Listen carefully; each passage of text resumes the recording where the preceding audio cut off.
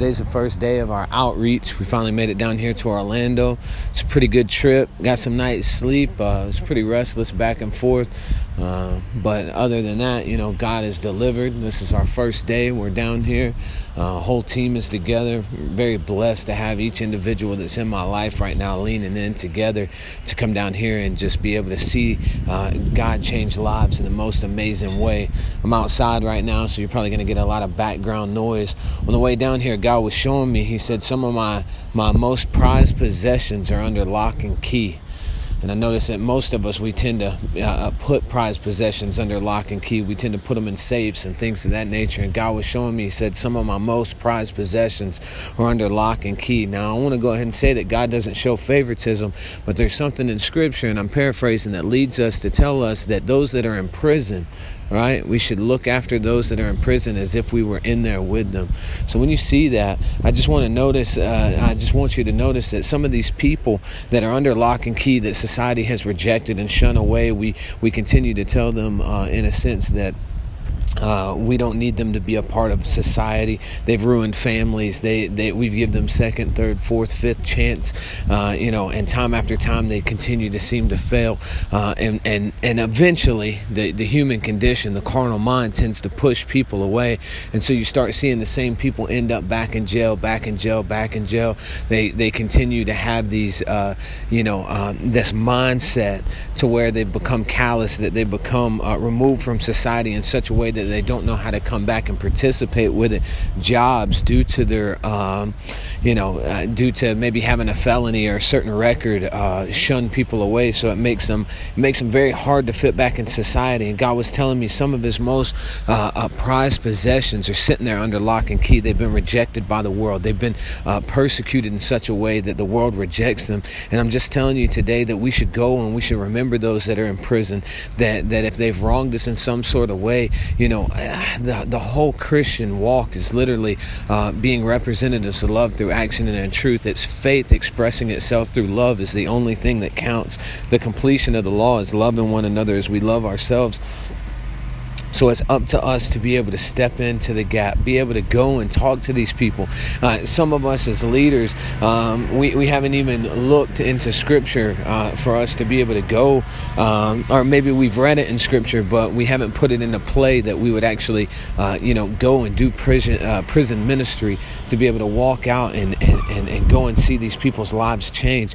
It's time for us to really lean in a different way. So if you've got family members that are in prison and you proclaim that you're a follower of Christ, you need to be looking after these people. You need to be going and putting money on the books. You need to be writing encouraging letters. You need to not reject them, rebuke them, and refute them. And I know every situation is different, but I'm telling you, we're called to forgive the way that Christ forgave us.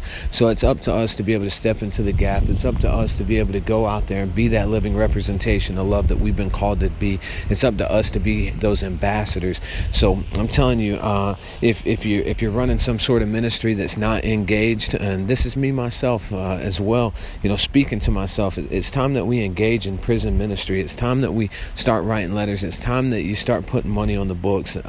It's time that we just continue to walk this thing out through action and in truth.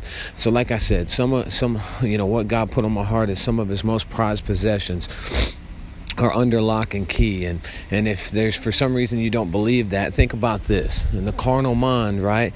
Paul, at the time of writing 2/3 of the New Testament, or what we consider now the New Testaments, or New Testament, it was originally letters to various churches and things of that nature. He was writing it while he was in chains. The majority of the time he was in prison. In most cases he was under some type of extreme persecution, whether they were throwing him off a cliff, hitting him with rocks, beating him, 39 lashes plus a few, whatever the case may be. There were several instances that the gospel that you're reading right now, the gospel that sets you free from the bondage of sin and death, that gospel, for the most part, outside of the synoptic gospels, the book of John and Acts and things of that nature, but the stuff that Paul really put his hands on, more than likely was in some form or fashion written in or out of prison, and even when he was outside of prison, it was recent. So this guy was in prison in most cases. So in the carnal mind, if you weren't in the Christian faith, you might have been looking at this guy like he was crazy. crazy. You might have thought that this guy was psychotic. You might have wrote him off, rebuked him, and refuted him. But the fact of the matter is the very gospel that sets you free. The man that was set on fire by the Holy Spirit, by Christ, to go and spread the good news to the Gentiles, and that's probably the majority of the people that are listening to this message today were considered Gentiles. It's because Paul, stepped out of the carnal mind, started walking in the spiritual mind, and was able to deliver these letters that have been handed down generation after generation a couple of thousand years later, and we're set free from the yoke of oppression, the bondage of sin and death, all because of a man choosing to follow Christ and being in chains, and half the time, if not more, was locked up while he was writing the gospel. I think that that's amazing. So just imagine the impact and the power that some of these men have if they were given the gospel, if they were able to have their eyes open. They don't have much time to do anything else when they're behind bars. So imagine how on fire for the gospel they could be. Imagine how on fire they could be to set these other brothers and sisters free that are behind bars, to show them the way, the truth, and the life, and show them that Christ's sacrifice is the atonement for all sins, to set those prisons on fire through ministry. And so if you haven't looked at it like that before, I'd encourage you to do it today. I love each and every one of you. I'll keep the message short today. Keep us in your prayers as we're out here. It's a new place to me. I know it's not far from home, but it's definitely outside of our comfort zone. We're leaning in.